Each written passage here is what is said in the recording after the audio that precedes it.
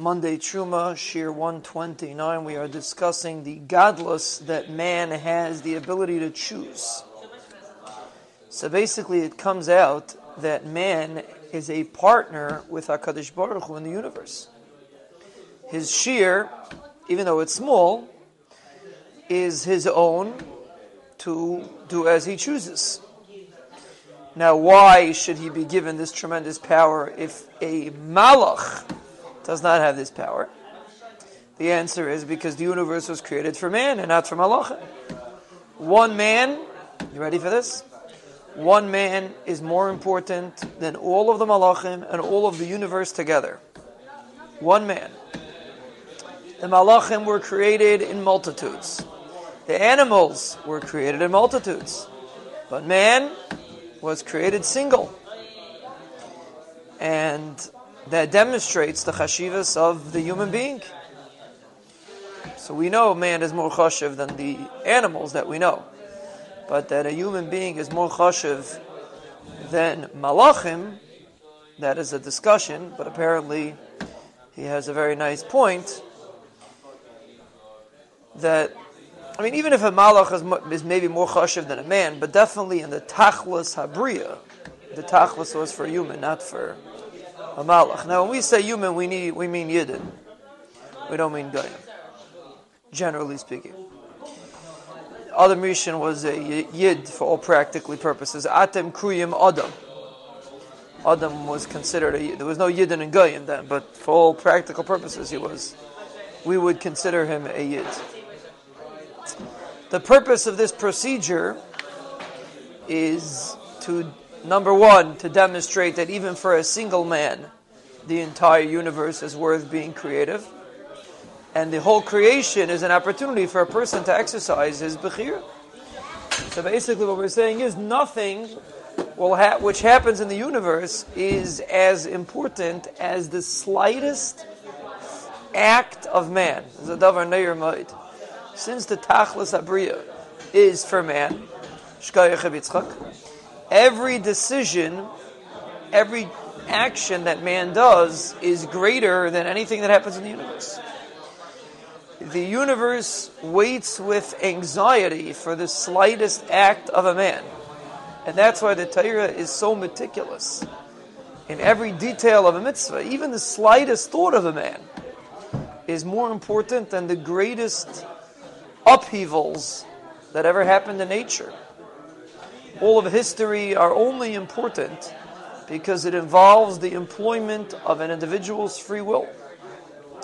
The tzidkis of a generation, of a family, or even of one man is only important because of this concept. The changes that it takes place in a person's life, or in governments, or boundaries, or these kind of things, are unimportant. The only thing that's important is how a person utilizes his free will. And the Chachamim did not consider the study of history to be important.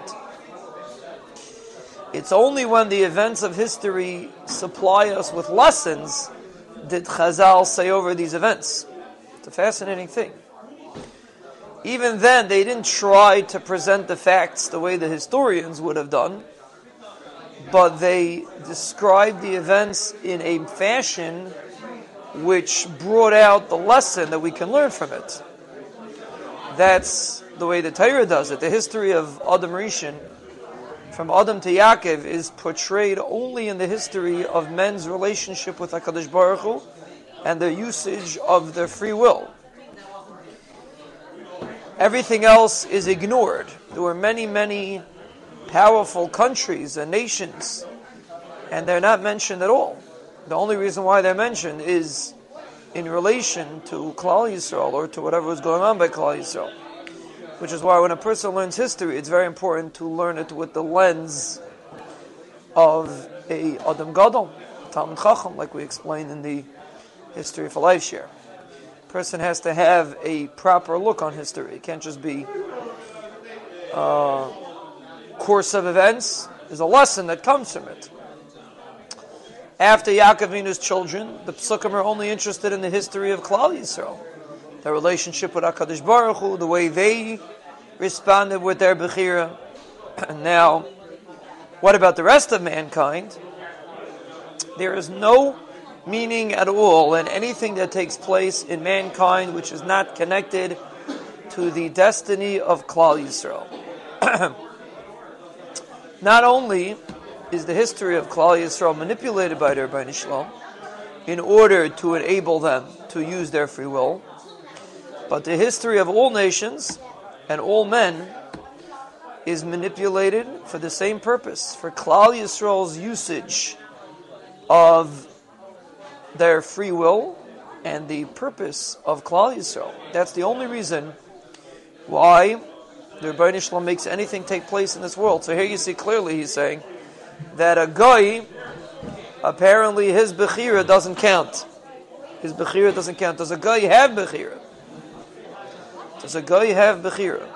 It's a very foundational question. Does a guy have Bechira? We would say, yeah, sure, a guy has Bechira. Because we have Bechira, why shouldn't a guy have Bechira? Do you have Bechira when you go to the closet to pick the blue tie or the red tie? Do you have Bechira for that? Pashtas not. That's not Bechira, that's instinct. Whatever you're in the... Unless there's a Bechira that goes into it. For example, unless there's a cheshbon why you want this tie over that tie. But when you walk into a restaurant, you want to choose what you want to eat for supper. There's no Bechira involved in that. Bechira is a Yiras Shamayim discussion. It's a choice that you make to come closer to the Rebbeinu Shalom or Chas v'Shalom the other way. No, he doesn't say that. That's a fact. Chazal say, Kol b'dei Shamayim chutz mi Yiras Shamayim, which means the only thing that you have Bechira is something that pertains to Yiras Shamayim. We have Bechira. Okay? Yeah. Well, maybe in the Sheva Mitzvahs Menonayach, maybe. That's what I'm saying. Maybe regarding fulfilling a mitzvah, he would have Bechira. I'm just proving that just like a Yid's choice to decide what kind of car he wants to drive is not Bechira. It's like a dog has a choice. Does he want to chase the man or not chase the man? That's not Bechira. That's instinct. You can map it inside, if you know that's the mistake that the psychologists make, that they think they can map your Bechira. If they know every single thing you did in your history of your life, so they'll know the next choice you're going to make. That's not true. A person has Bechira. Bechira is something that we don't understand. And there's no way to map it. A person has a choice. Finished. Nigmar Sipur.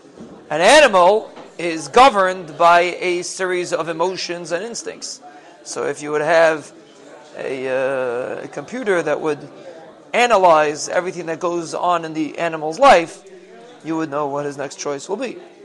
And the same thing with anything that comes not from a Yiras Shamayim Aliyah in Avodas Hashem perspective. So therefore, a guy, technically, regarding most actions that he does not really have Bechira.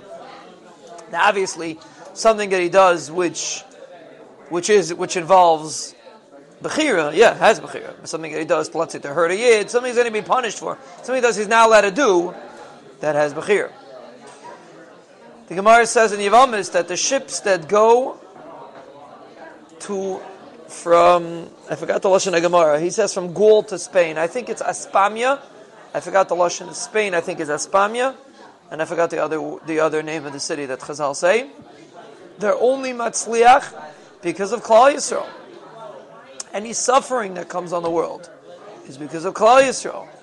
All events and all objects exist to utilize free will.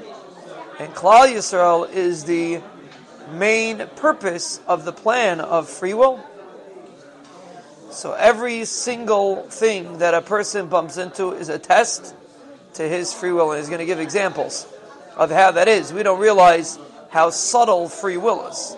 The smallest opportunity that a person has to smile at somebody else, we'll see soon other examples, is...